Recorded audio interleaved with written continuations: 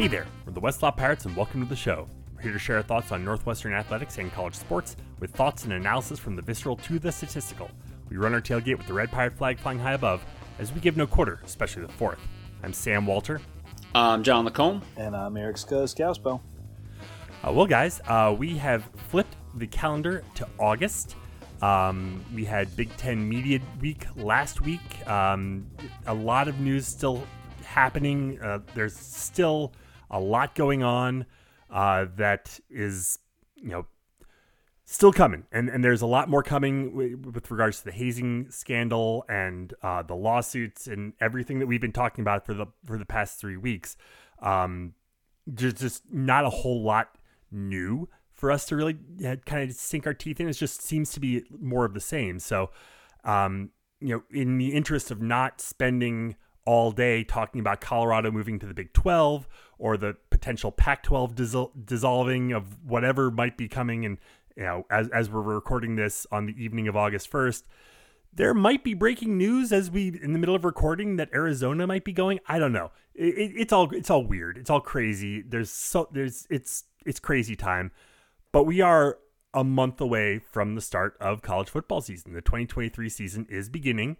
Northwestern fall practice starts up this week. David Braun will begin his tenure as interim head coach, and there's a schedule that we need to talk about. I mean, normally at this point we would have been most of the way through our off-season previews. Obviously, that is not happening for, like I say, obvious reasons. But I think at this point, we want to kind of go through the Northwestern schedule. Much condensed version. We're not going to go as deep as we normally do, especially because a big part of what we do in our previews is kind of look at how our opponents kind of match up against us.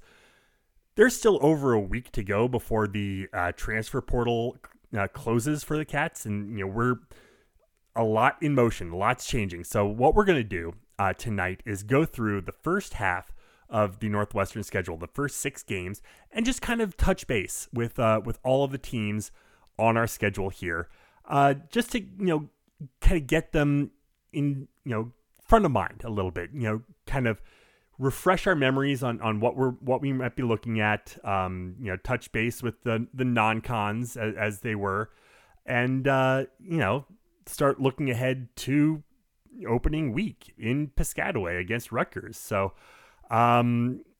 before we dive into that, guys, anything burning in the front of your guys' minds right now? No, I think we've gotten, a couple of folks have asked, like, hey, we'd love to still hear some previews. And, we've been doing this for a long time. We have said a number of times over the past few weeks, we plan to be at Ryan Field and supporting this team, et cetera. So this is how we do it. And it's going to look a little different than it has in the past. And certainly when there's, reason to talk about some of those other ongoings and happenings with the scandal, et cetera, we'll do that. But for now, we're gonna talk some opponents, and as we often do with at least the Big Ten ones, probably opine a little bit on where we think they're gonna perform, throughout the season, not just how they match up with Northwestern. But that's how we do this. That's our plan. Yeah, just from a logistical perspective, for those of you who've been listening for a long time, you probably know this, but like probably a lot of sports, like podcasts and sports media, whatever you want to call us, the dead of summer is kind of like, generally speaking, usually like a light period or a dead period. And we've always leaned into our Big Ten previews, and we'll do a lot of front end prep on those, lay everything out for the teams, and then we'll kind of release those in packages, record them in packages, and that's how we work our way through the summer until like the big buildup. And obviously that was all totally flipped on its head. So yeah, we're going to first half of the schedule. What you're going to be getting from us here is effectively a compressed version with each of the first 6 teams of what you would be getting. So you're not really missing anything. For all of our offense, defense, everything that we pull out from all of our research, you're effectively going to get that and then get it compressed so that we can fit this tight time frame that we're working on to try to get us from this point to the start of the season.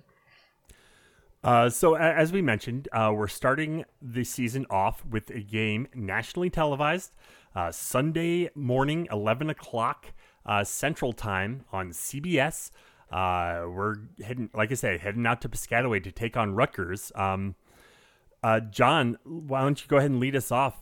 Tell us about the Rutgers defense. Before we do the defense, can we just what a way to capture the primetime Sunday market for college for the Big Ten with Northwestern Rutgers to kick off the season. Oh boy, it's not prime time. It's not prime time. I'm sorry, not prime time. Window. Yes, noon Eastern. The normal kickoff window for NFL, be it the week before NFL starts. Yeah. Big Ten, these are the kind of titanic cross-division matchups that we're going to lose when divisions are scrapped. And I just, pour one out. East versus West, titanic. Anyway, so, I'm glad we can find a little bit of levity here. Yeah. With Rutgers historically has been a source of levity for us because they tend to be really bad. And with the defense, there's always kind of been a little bit of a misconception with that, especially over the past 3 or 4 years, because Rutgers, at the end of the day, on the field, does not get the defensive production, that you'd expect from even an average defense. And that's led to a misconception, basically, like Rutgers' defense is bad, Rutgers doesn't have any good players. And that's not true in one really specific way, especially over the past, let's say, 5 years.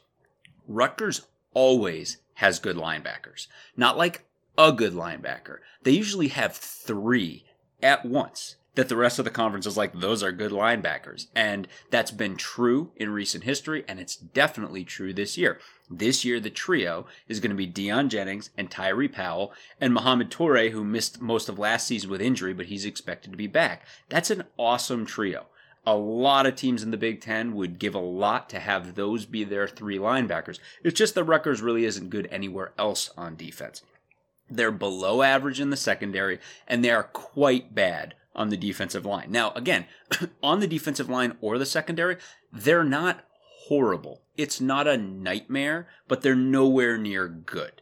And you basically have all of that just well below average talent surrounding the linebacker core, and it has ever been thus with Rutgers. That's how you have the number 10 run defense in the Big Ten with linebackers who are this good. So if you look at the overall production of this defense, it's actually very similar in a lot of ways to what Ohio State rolled out on D last year. So you can kind of look at this bizarre funhouse mirror situation and be like, look, if instead of having an absolute god offense last year, Ohio State had an offense that backed a truck over the defense, it would have looked a lot like what Rutgers went through. So, I mean, relative to Northwestern, as we said off the top, it's hard to know exactly it's all going to be obviously this totally rejiggered offensive line that we're going to have that we still even now don't know exactly how those pieces are going to come together.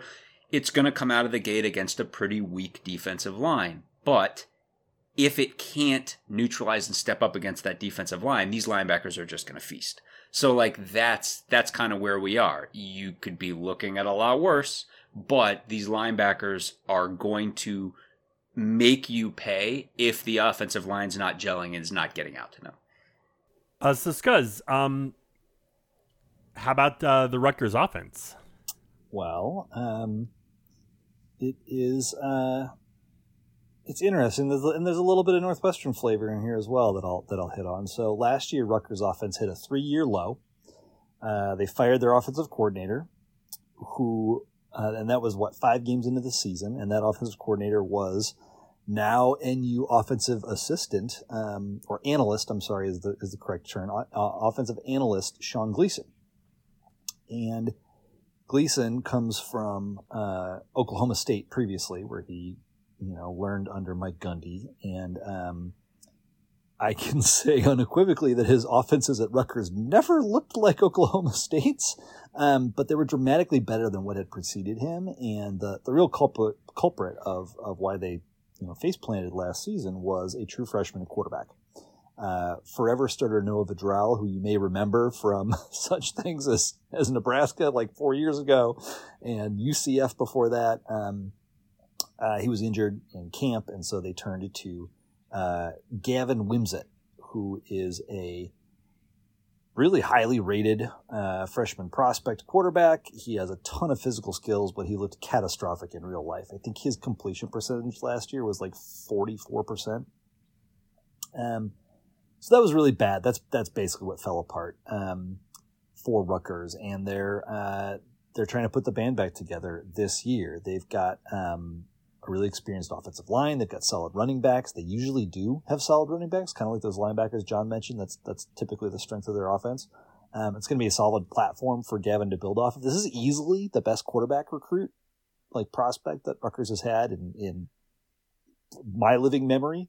There is not much at wide receiver, though. They have a former quarterback, Johnny Langan, who switched to tight end, but there is nobody else with either recruiting pedigree or proven production. So it's, we'll see how things come together in offense. It's not going to be great out the gate. Making it even more interesting is the new offensive coordinator is Kirk Chiraka. He is making his third Big Ten stop. Big Ten Barnacle, Kirk Chiraka. Yeah, there you go.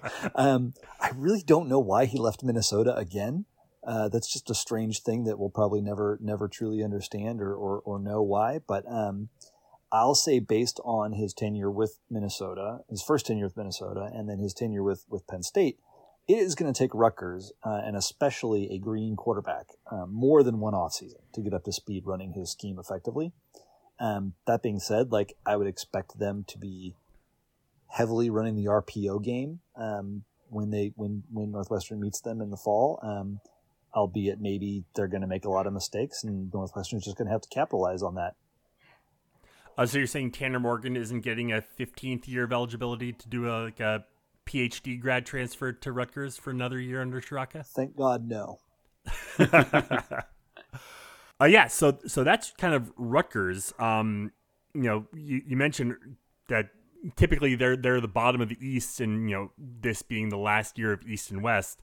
What do we make of Rutgers this year? What are we thinking here? I think they're going to be bad. Yeah, not to put the cart before the horse here, but this is going to end at this particular set of teams that we're doing tonight is going to end at Howard, and this is probably the best thing you're going to see until we get to Howard. It's aside from Indiana, you couldn't really ask for a better team in the Big Ten for us to be starting off against. It's by no means perfect. It's really the best you could ask for. Like Scuzz said, there's not, for example, Rutgers, as Scuzz said, has a really seasoned offensive line going up against a defensive line that, again, will have some new pieces, but it's been an absolute mess. Rutgers' own defensive line was bad, but it wasn't where our defensive line was last season, and they're matching up against a offensive line we're very much figuring out. So it's not perfect in any way, but I would for sure take our back seven over Rutgers' back seven, and that's even with Rutgers linebackers. We just have a lot of pieces back there. So, again, there is no perfect answer to the question, who can we start off with in the Big Ten? This is a pretty good scenario.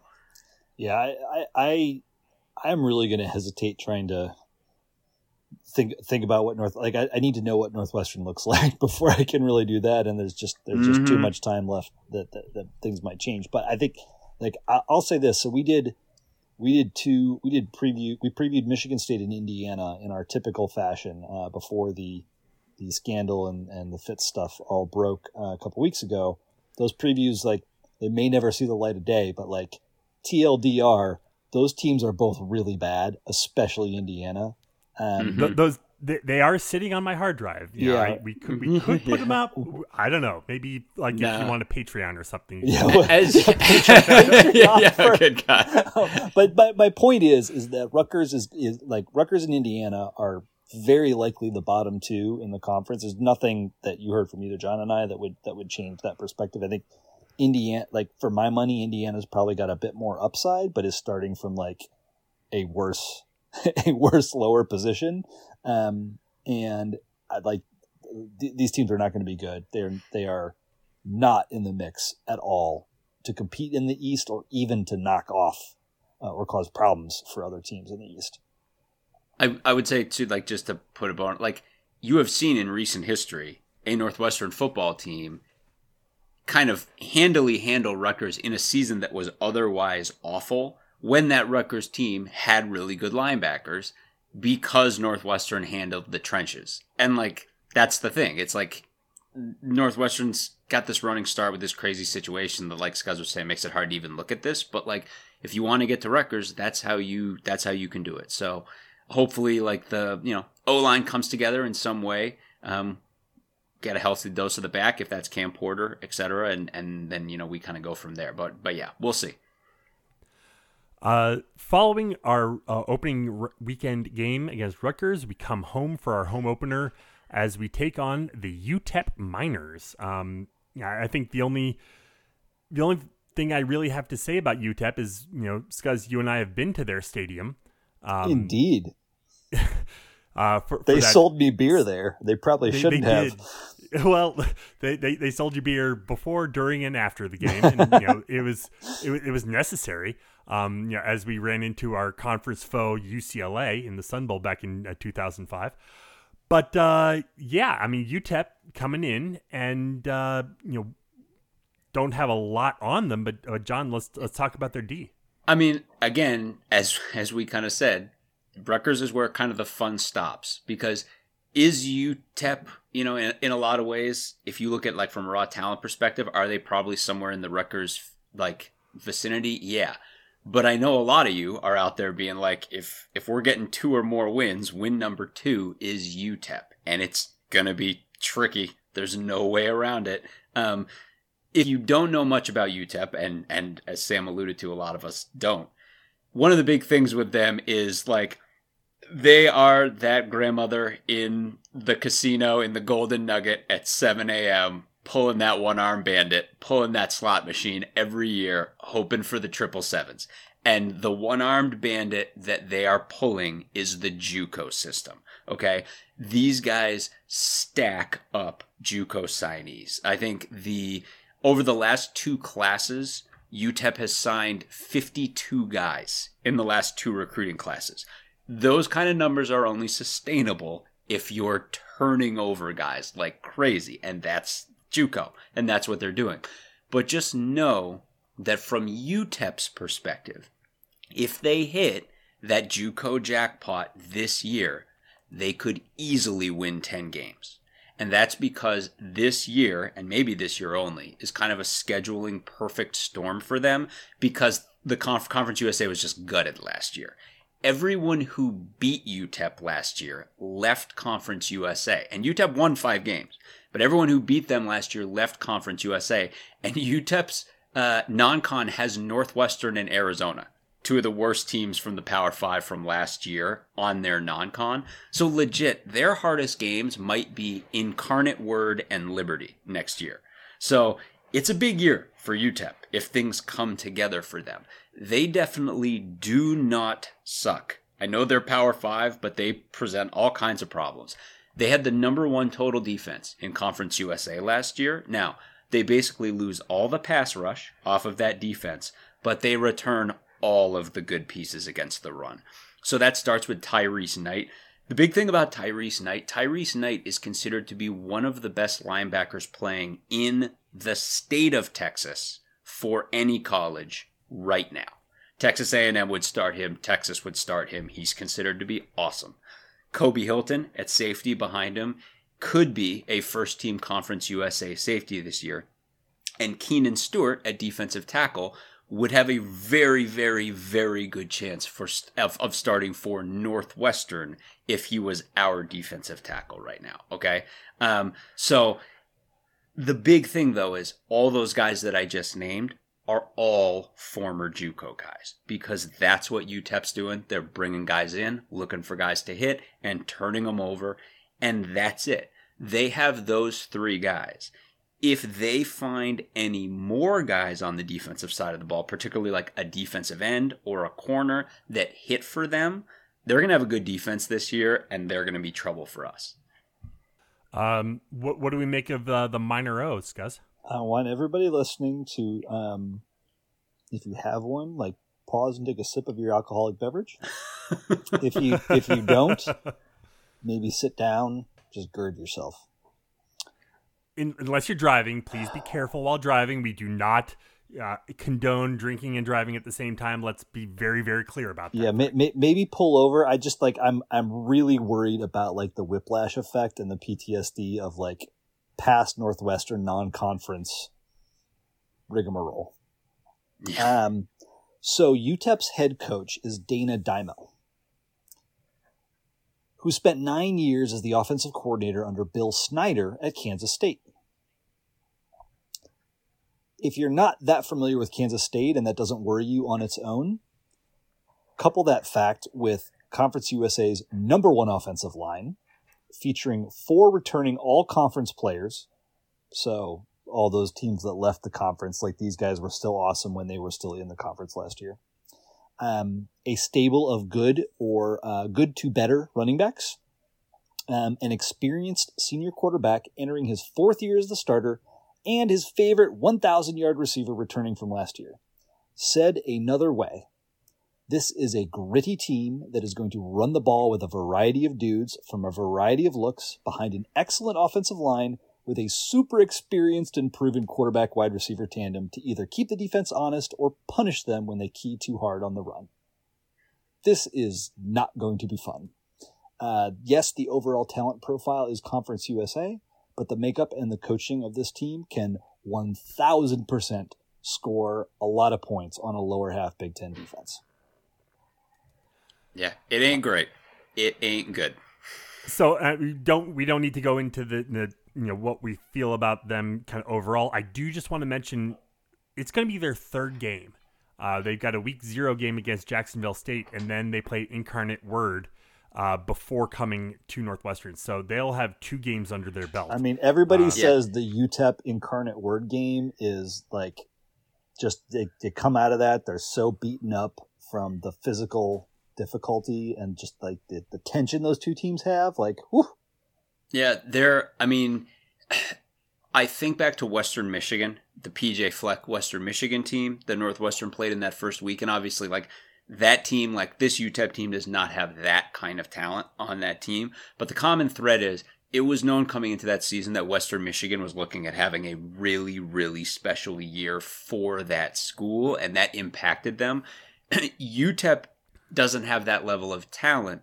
But again, if you look at their schedule, UTEP hung it on a bunch of crappy teams that year, and crappy teams is most of Conference USA now.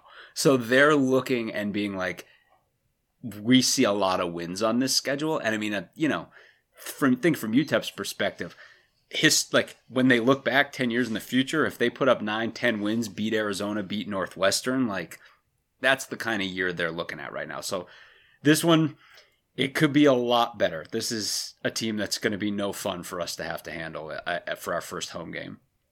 Speaking of no fun, as we approach perhaps the low point of tonight's preview episode, let's go to week 3, where we head out to play Duke, a Duke team that has just had our GOAT. I mean, this team just owned us the past several times we played, and times where we should have been rolling all over them. And then last year we were very, very confident that we were better than Duke, and oh boy, was that not the case. And now we get to go there. So, John, let's talk Duke D. Could absolutely be the best Duke team we've seen. I just think that's on the table. So this is the kind of thing where, again, from the logistical stuff that we were talking about earlier. I mean, like in the Duke preview I was planning on doing this summer, like I really went deep on this setup, and I'm really going to compress this. But the basic idea is there's kind of 2 parts to this on the defense. There's the bad news in terms of the fact that Duke is just suddenly way better on D in every single phase. And that was true if you look statistically and just the eye test last year. This team does lose 2 awesome players at the linebackers in Shaka Hayward and Darius Joyner, but they return Cam Dillon at linebacker, who's great. They return excellent defensive backs in Jalen Stinson and Brandon Johnson. But there's this whole potentially more positive meta-narrative here that, again, I was going to really drill down on and I'm trying to compress. But the meta narrative here, and where you can take positives out of this, maybe not directly related to this game, but separate from this game. So Dillon, who's going to be one of maybe their best linebacker this year, he was a transfer from Columbia. And Stinson and Johnson, these two great defensive backs, they'd been kind of languishing on the roster of like a quote-unquote shitty defense at Duke. All of these guys, along with Joyner, who's going to be gone now, but he was awesome at linebacker for them last year, and he was also an FCS transfer, I think from Western Illinois. All of these guys I just listed, they just played way, way, way better last year because the new coaches were way, way, way better at coaching defense than the old coaches were, i.e., the same place Northwestern could theoretically get to long term after what we've gone through for the past couple of years. Duke is literally the roadmap for what you want, okay? It's Mike Elko as head coach and Rob Smith at DC. So that's the good news. It's kind of see the forest through the trees. Like, look at what Duke is doing. Same kind of place, same kind of talent pool. They did it with a lot of guys. Transfers who were not super heavily like transfers not everyone wanted, FCS transfers, right? So look at a guy like Richie Haggerty, who Northwestern pulled in the offseason. An FCS transfer, like you put that guy in the right system, in the right hands, he could really explode, right? These are good news kind of things. We could follow this path and find success there long term. Short term, it's just bad news. Sorry. Like that's like this team is super well coached. They have a defensive-minded head coach. Rob Smith was a really underrated DC who they brought in and had a ton of success. It's an attacking scheme. They attack from everywhere to generate a good pass rush, even though they don't have good defensive ends. And unlike where Northwestern is sitting right now, Duke's best defensive player is probably a defensive tackle. Dwayne Carter is this all-ACC mammoth right in the middle of the line. He's awesome. They're going to put another 300-pounder next to him, and they're going to be great. This D is just a big problem for us. Duke's got a good D. And offensively, Scuzz? I don't know how to put this. But Riley Leonard got a lot better after playing Northwestern in week 2 of last season. He finished the year with 64% completion, just shy of 3,000 yards, 20 touchdowns to only 6 picks. Oh, and he was Duke's leading rusher with 700 yards, 13 TDs, and a 5.6 average. And he's back along with 9 of his other starting offensive friends, and virtually every other player that caught or carried the ball last year. That's right. Duke is rolling out a unit with great experience, chemistry, a full calendar year about Mike Elko's system, and a ton of depth. I don't know what else to say here. Like, they lost their right guard. That's it. Like, it's crazy. All the running backs who carried the ball plus Leonard averaged 4.5 yards per carry or more. Leonard plus the O-line means they don't give up sacks. They dropped to an almost historic low of sacks allowed last year. I mean, I looked back, 15 years in Phil Steele, and it's as low as they got. They didn't turn the ball over. They're plus 16 in turnover rate last year. Duke was the most explosive on offense they've been in forever. I guess you can hope for regression to the mean on some of this stuff, but more than likely they match or get slightly better given all the experience and the second year in the system, et cetera. And that just like Duke's going to be a force in the ACC. Yeah. This is and we're on the road too, so that's it's going to be 1,000,000 degrees and humid, which has always been difficult for NU in September. Yeah. There. I mean, even if we were doing a full Duke preview, we wouldn't really be going deep on their schedule because they're non-conference. Duke's going to get after it in the ACC this year. Yep. Like, this team can do a lot of stuff. So they do open the year with Clemson, but then they get to lick their wounds and play Lafayette. Right. Before we come to town. Well, I will root hard for them in week 1. Or week 0, whatever week that is. Exactly. It's week 1. Like, for them to beat Clemson, which they totally could do. God, that'd be beautiful. and then massive letdown game. It may, like, from our lips to God's ears, may it happen. But we've seen some good Duke teams over the years, and this is a team with a good defense and a maybe great offense. I mean, they're just really good. If you or a loved one is seriously injured by someone else's negligence, hire Kent Simpson of the Simpson Law Group. After over a decade prosecuting murder cases in Chicago, Simpson opened his own firm focused on wrongful death and personal injury cases. He specializes in car, truck, motorcycle, boat, and other transportation accidents, as well as construction accidents, medical negligence, slip and falls, product liability, and more. Millions recovered for clients, no fee unless he wins. The Simpson Law Group, compassion, empathy, and vigorous advocacy. Go to simpsonlawgroup.com or call 312-332-2107 for a free consultation, and go Cats. Following the Duke game, we come back home to take on Minnesota on September 23rd.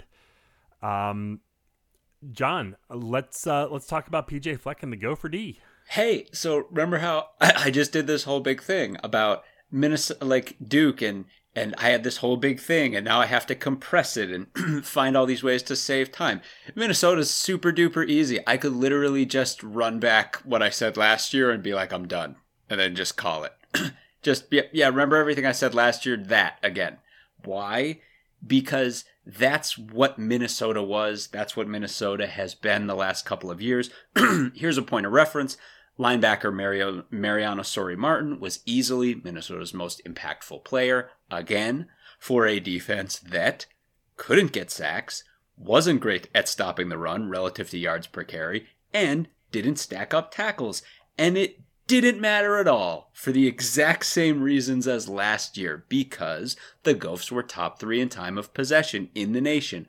Again, behind only service academies. No one touched the damn ball against this team. Put a pin in that. Put a pin in that. Yeah, I'm putting a pin.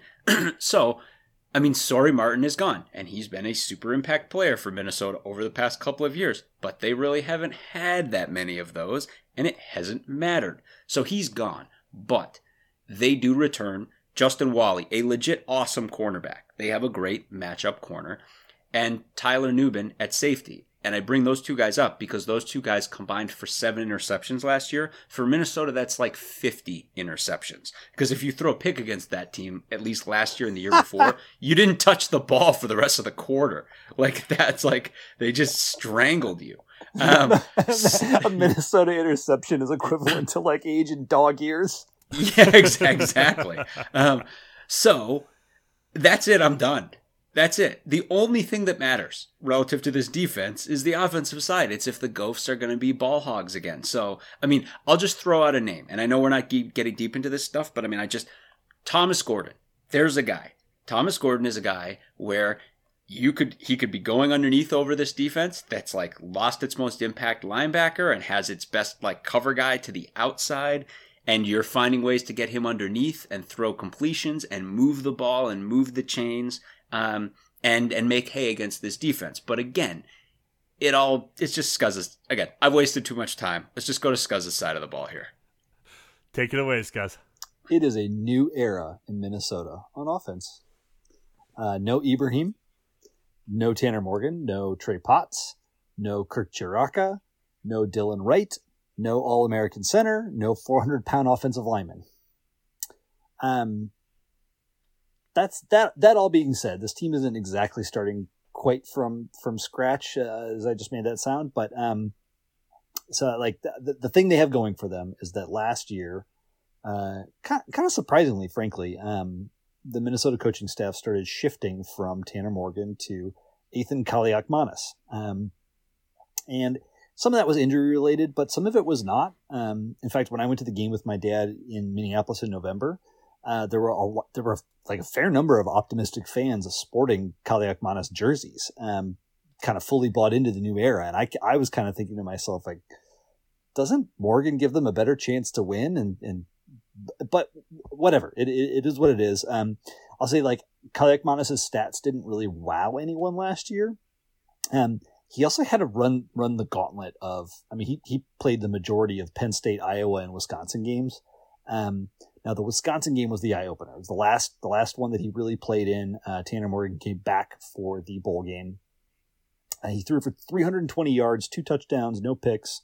65% of his passes were complete. That's pretty damn good against what was a good, if not great, Wisconsin defense last year. If Kaliakmanis could come close to that going forward, like Minnesota's going to be just fine overall in offense. Behind that, he has kind of like one thing going for him, one thing going against him, and one like question mark, I'll say. The offensive line, which has been a massive strength for Minnesota in the past, is a shell of itself.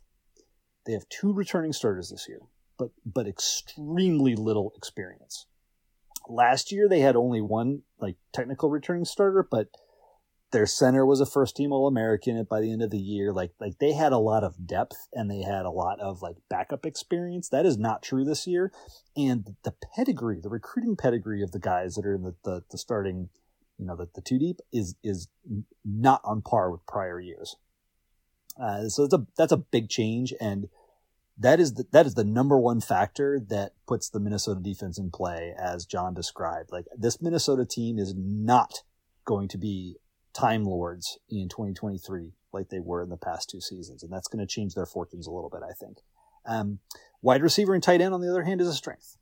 So they returned 3 key guys, leading receiver from last year, Daniel Jackson, one of the best tight ends in the country in Brevin Spanford, and then Chris Autman-Bell, I think in his 6th year. He didn't do great last year because of injury, but he's back. Running back's a question mark. The O-line in particular puts these guys in a hole before the first snaps, but and literally the Gophers are starting over. Like Trey Potts and Ibrahim Campbell had like 99.9% of the carries last year. They're both gone. However, Sean Tyler ran for 1,000 yards at Western Michigan last year. He's a grad transfer. And Zach Evans was the number 1 recruit in Minnesota's recruiting class in 2022. And freshman Darius Taylor and Marquise Williams are the top recruits this year. So they have a loaded running back room, a huge question mark at offensive line, and then like a returning QB with a fair amount of promise, but not a lot of proven production. I think they have a lot to offer overall on offense, but I do not believe they can come close to what they've done in the last couple of years of kind of accounting for and papering over their defense, and that I think that changes their standing in the pecking order in the West this year. So we get Minnesota after they open the season against Nebraska, Eastern Michigan, and then they're at North Carolina. So we see them after a road trip. So it's kind of the second road trip in a row. North Carolina could be decent this year. Who knows for sure? I mean, they got an amazing quarterback. Theoretically, I haven't dove deep into the North Carolina offense, but so I don't know what to make of like. We'll have a chance to see this offensive line. I mean, it's weird for me because we've definitely shoveled you a fair amount of doom and gloom here. Minnesota's one of those ones where, on one hand, over the past 2 years, this is a team where, like, based on the way we've been just constructed in the defensive trenches, we've just been like, we just don't have a chance here. Like, this team is just going to hang us out, and that's what they did. But if you want to kind of be like, look, like, as long as we're talking about, hey, maybe there's a chance that Minnesota's O-line, just with all these new pieces, doesn't gel. Well, I mean, especially early in the season, there is a chance, and we're not going to go deep into it right now, that Northwestern does find some new pieces on the defensive line that do potentially gel in some meaningful way. And if you mix those 2 things together, maybe it produces something positive here that suddenly, Minnesota's certainly a team that historically we've had success against. And I think there are potentially some pieces and there might be something to be found there. Again, I'm not trying to sell you magic beans here, but Minnesota is definitely, after having it so easy under the Ibrahim and like the 400-pound fatties era, like they're going to be working through some stuff, and maybe we can find a way to capitalize on that. Following Minnesota, we wrap up September with a home game against Penn State. Not expecting a torrential downpour, massive weather event that kept us nominally in the game last year, but who's to say? It is the end of September, so anything could happen.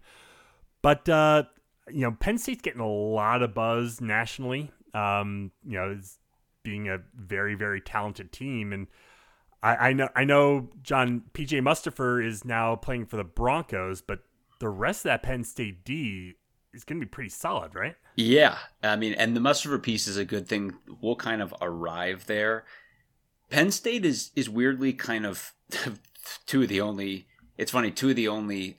two full defensive previews that will be released were Ohio State and Michigan. And just to remind everyone, like to your point of like everyone talking about Penn State this year, like Penn State is basically a defensive lineman, an Ohio State defensive lineman pick 6 away from maybe having been the second best team in the Big Ten last year. Like it was that close. Penn State was a great football team.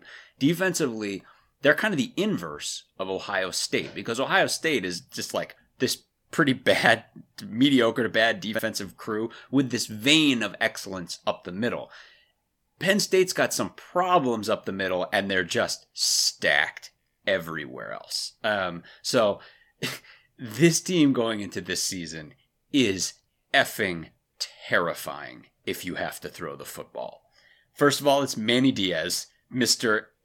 Insanity Attack from all places at once on defense. And he is coaching 3 of the best rush ends in the conference in Adisa Isaac and Chop Robinson, and then mega recruit Danny Dana Sutton going to be working into that group. Those 3 guys are monsters.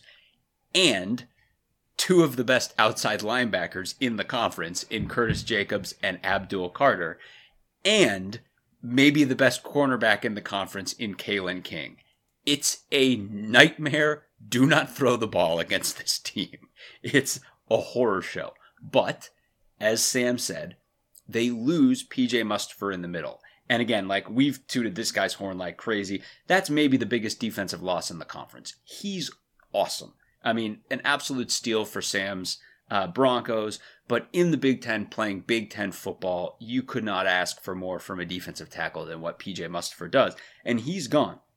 They don't have a trusted middle linebacker either. So you're talking about a team that's losing this titanic space eater at defensive tackle, and they don't have a trusted middle linebacker behind him either. And then this other piece is, not only are they losing Mustipher, but their interior defensive line, if you look at like the 2 deep or even the 3 deep, it's not just green and inexperienced, it's small.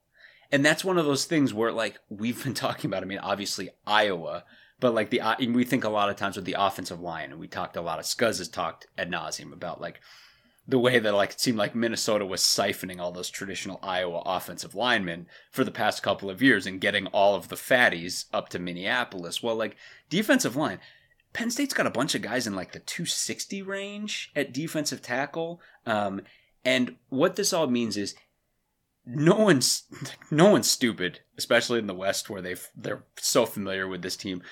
Everyone's going to try to get at Penn State the same way. They're going to try to pound it up the middle because you don't want to throw at this team. And it looks like they have a little bit of an underbelly that you can get at right through the middle of the field.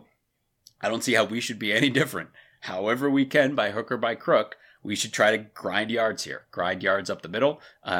This is the kind of game that's a big test for Mike Bajakian. In like a post-Fitz world, like can Jake find a way to do those hard yards with some creativity without just drowning this football team under just like repetitive schemes and things like that? Like we're going to find out in a game like this because I don't see how there's another way to go at this defense than that. Let's talk about that offense there, guys. So I think it was the Michigan preview I talked about this, that basically, with the exception of Michigan and Maryland, the whole East is resetting on offense. And I think of all, like particularly a quarterback, everybody's got a new QB, but it goes beyond that at most places. But of all the offenses that are starting over, if you will, I think this one has the highest upside.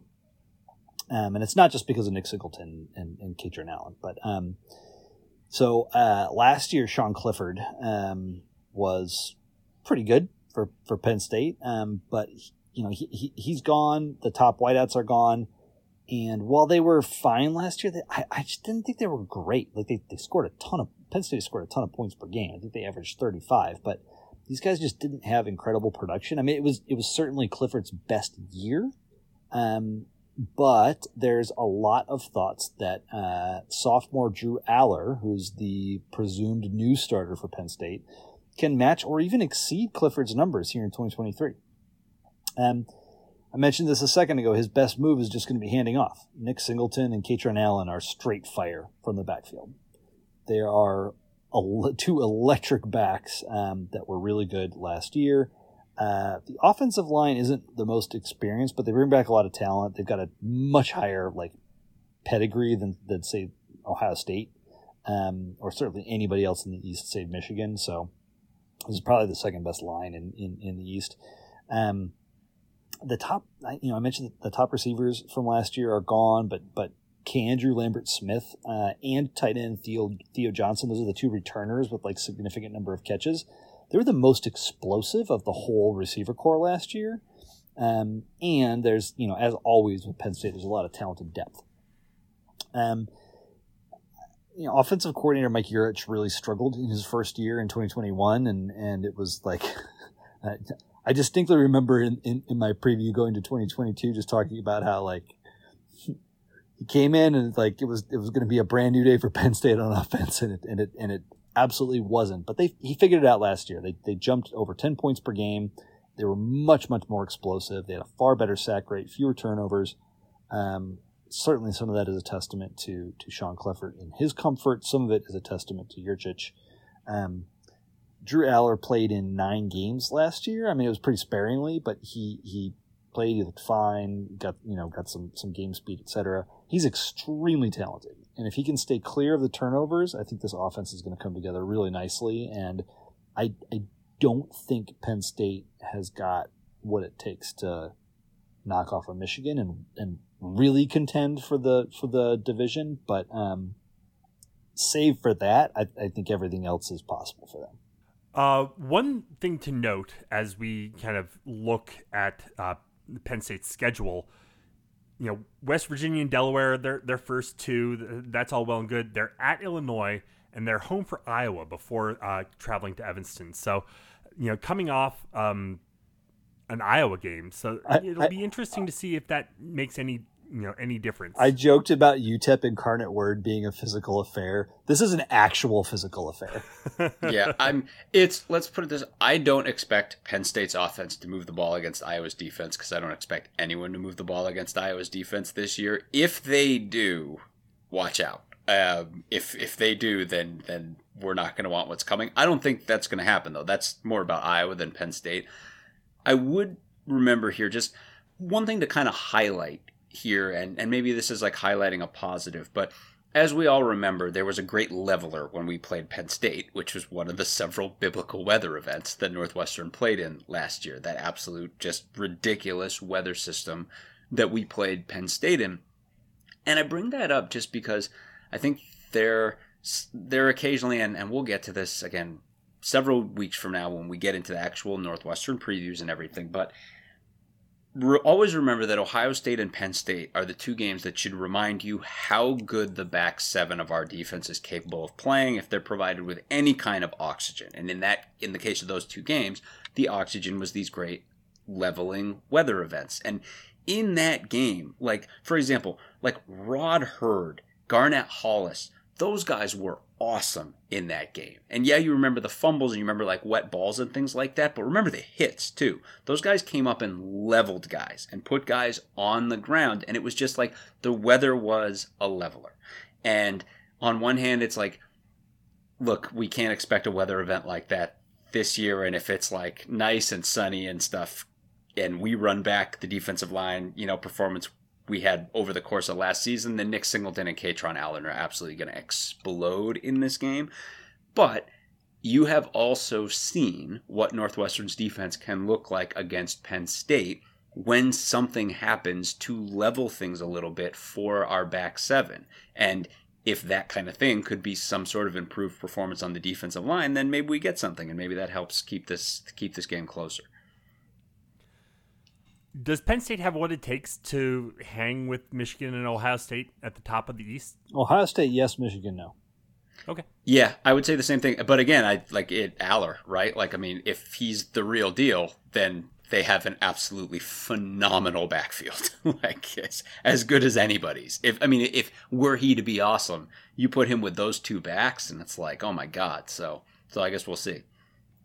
I still don't think that can aspire to Michigan's level.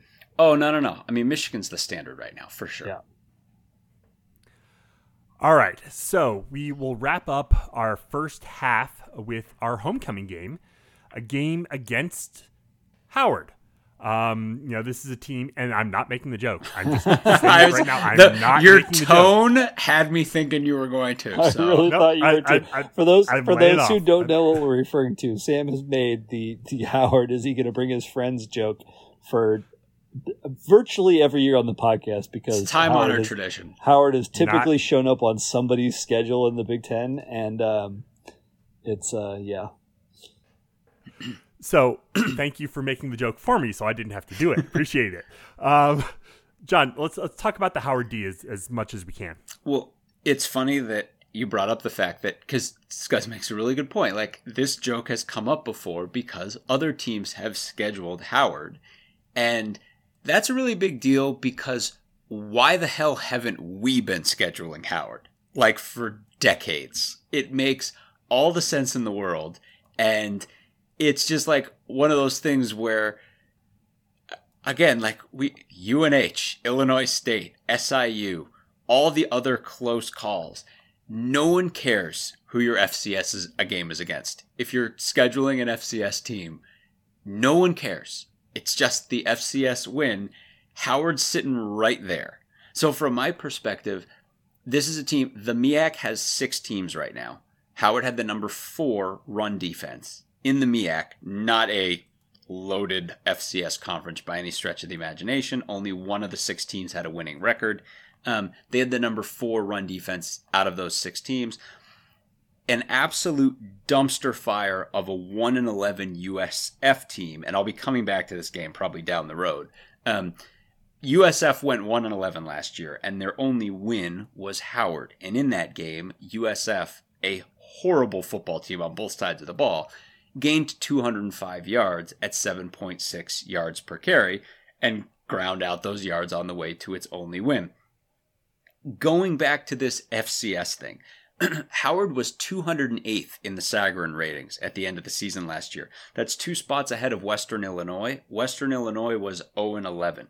By comparison, Southern Illinois at the end of the day last year had a better Sagarin rating than Colorado State, USF, and UTEP, okay? So, again, it's like this Howard thing should have happened a long time ago. So, and on top of all that, it's just generally cool that we're playing arguably America's foremost HBCU, this elite academic institution.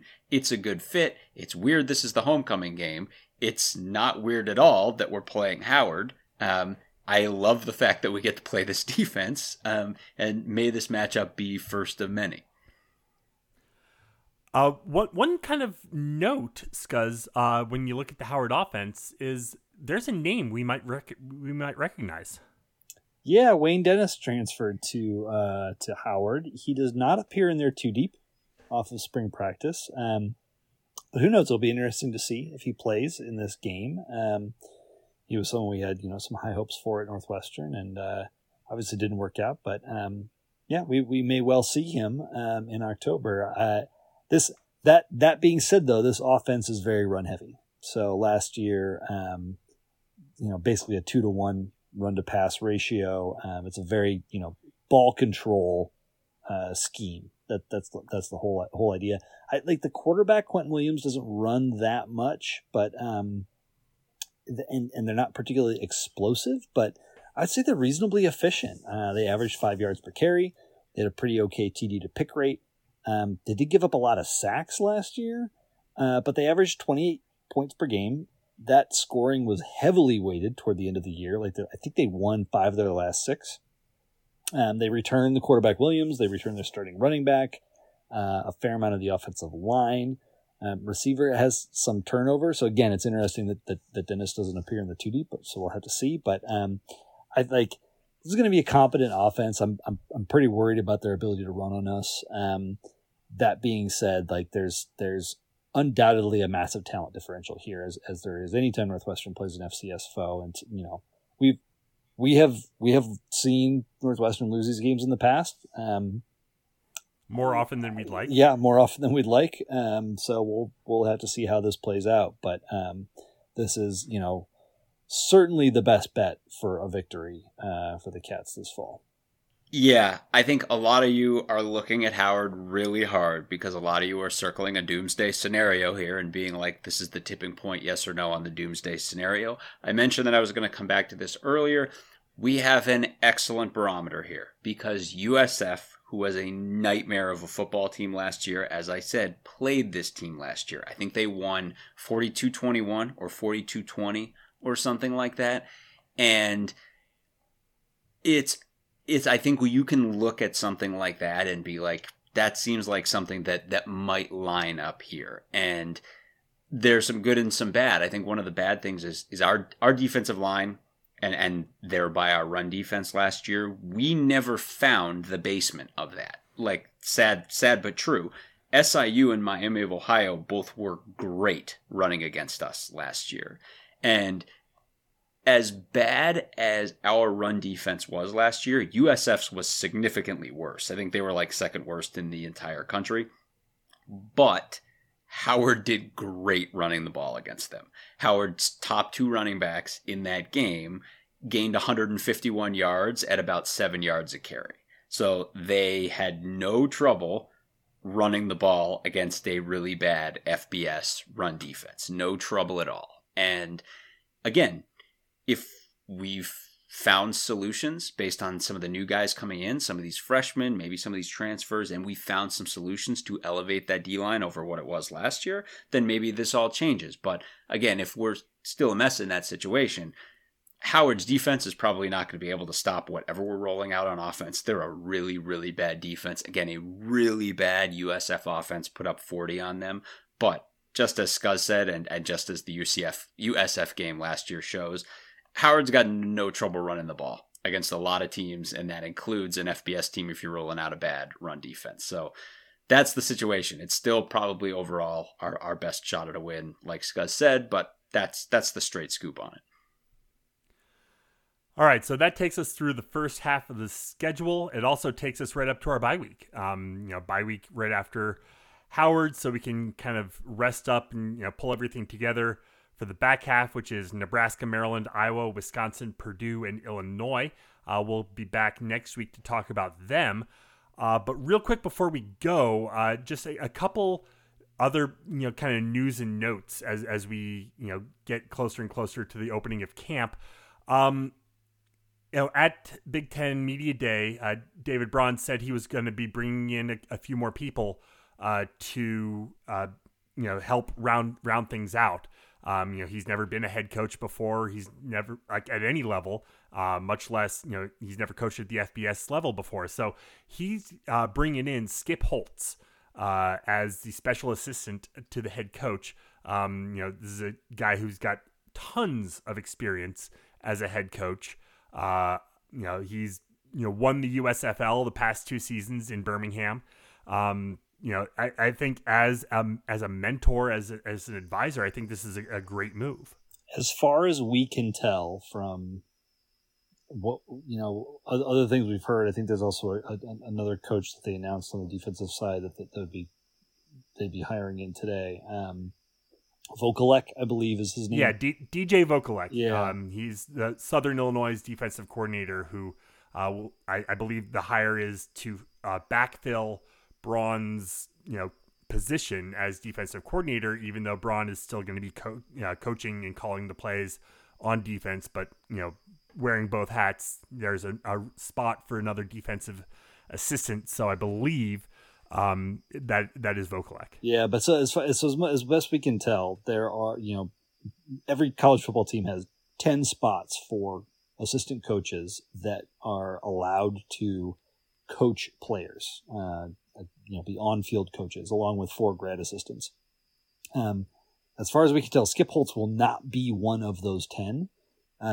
He's essentially playing the same role as like an analyst, like when Steve Sarkisian went to go be an offensive analyst at Alabama, or the way that Sean Gleason is an analyst for Northwestern's offense this year. And so our expectation is that Holtz is very much going to be focused on the organization of the program. I presume that would play in with recruiting and the planning for 2024 and beyond, game planning, running things within the broader program. Honestly, these are things that Holtz was considered very good at as a very CEO like leader at USF and Louisiana Tech.